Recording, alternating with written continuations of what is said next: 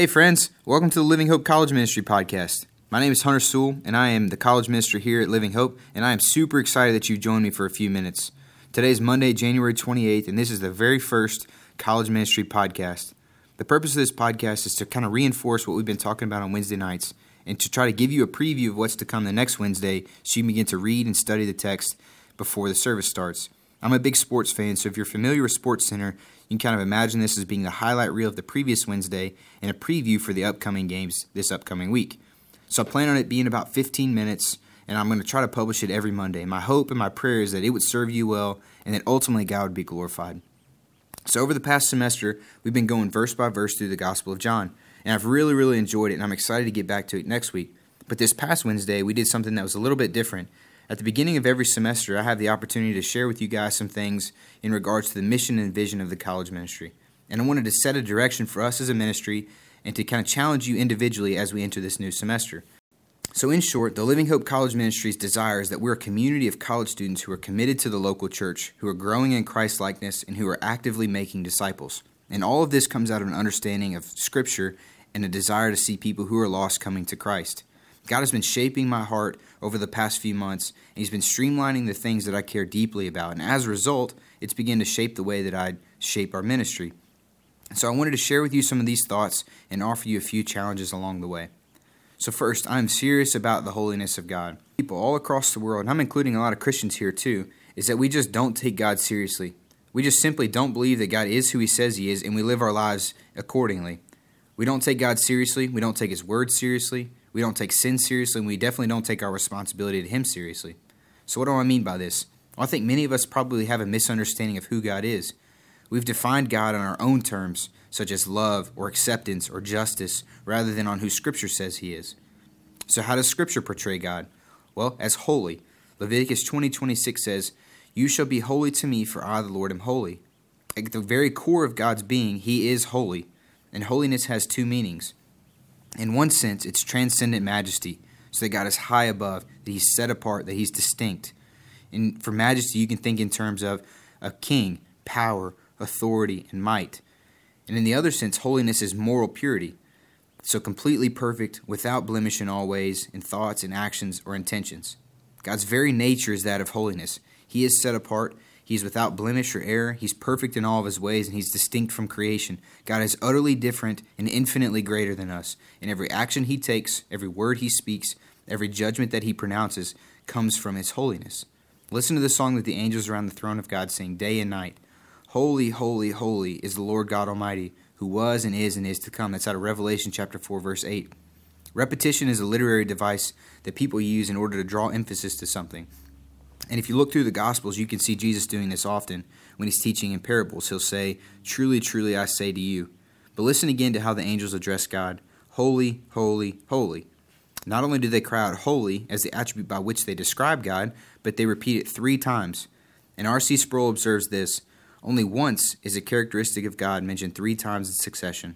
The Bible says that God is holy, holy, holy. Not that He is merely holy, or even holy, holy, but that He is holy, holy, holy. So we should be very careful of thinking of God on our own terms and defining Him based on our own definitions, because the result is that we don't take Him seriously. And when we don't take God seriously, we don't take our sin or our responsibility to Him seriously, which is where the big challenge comes in. So first, I want to challenge you to think about God in the way that Scripture presents Him, which is holy. And secondly, I want to challenge you to think about what this means for the way that you live. Think again to the verse in Leviticus. "You shall be holy to me, for I, the Lord, am holy, and have separated you from the peoples, that you should be mine."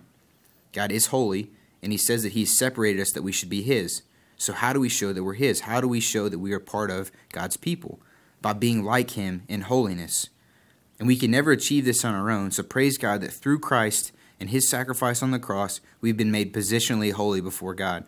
However, we have a responsibility to practice holiness, to pursue holiness in our actions, in our thoughts, in our words. And we're enabled by the Holy Spirit to do this, and we model our lives after Christ, who is Himself holy. Secondly, I'm passionate about discipleship, and this is a direct consequence of me being a Christian. If you are a Christian, then you are passionate about discipleship. There's no such thing as a Christian who doesn't care about discipleship, because this is our primary task. Matthew 28:19 and 20. This is Jesus speaking. He says, "Go, therefore, and make disciples of all nations, baptizing them in the name of the Father, and of the Son, and of the Holy Spirit, teaching them to obey all that I have commanded you." Salvation and discipleship go hand in hand. You cannot have the former and ignore the latter. Think about the disciples who were in the boat when Jesus called to them. Jesus comes and he says, "Follow me." And why? So that he can turn them from fishermen into fishers of men. They couldn't just follow Jesus. The call to follow Jesus was the same as the call to become fishers of men. And likewise, the call to trust Jesus for salvation entails a call to make disciples. So that's what we're going to be about. My big challenge for everyone this semester is to make two. Make two disciples. And you may be asking, what even is a disciple? A disciple is someone who has trusted Christ for salvation, who has been baptized, and who is following and obeying Christ. And this is the work of the Holy Spirit. Apart from his work in our lives, we can do nothing. He alone is the only one who can bring a spiritually dead heart back to life, and he alone can enable somebody to live for Christ. But we've been commanded by Christ to partner with the Holy Spirit in this work, in our own lives and in the lives of others. He doesn't need our tricks, our methods, or our tips. He just asks for our obedience. And in terms of activity, I think it's helpful to think about discipleship in two kind of events. So the first event being evangelism, the second one being the maturation of faith. So evangelism is sharing Jesus with people who have never heard and never believed in him. And the maturation part is teaching people to obey all that Jesus has commanded.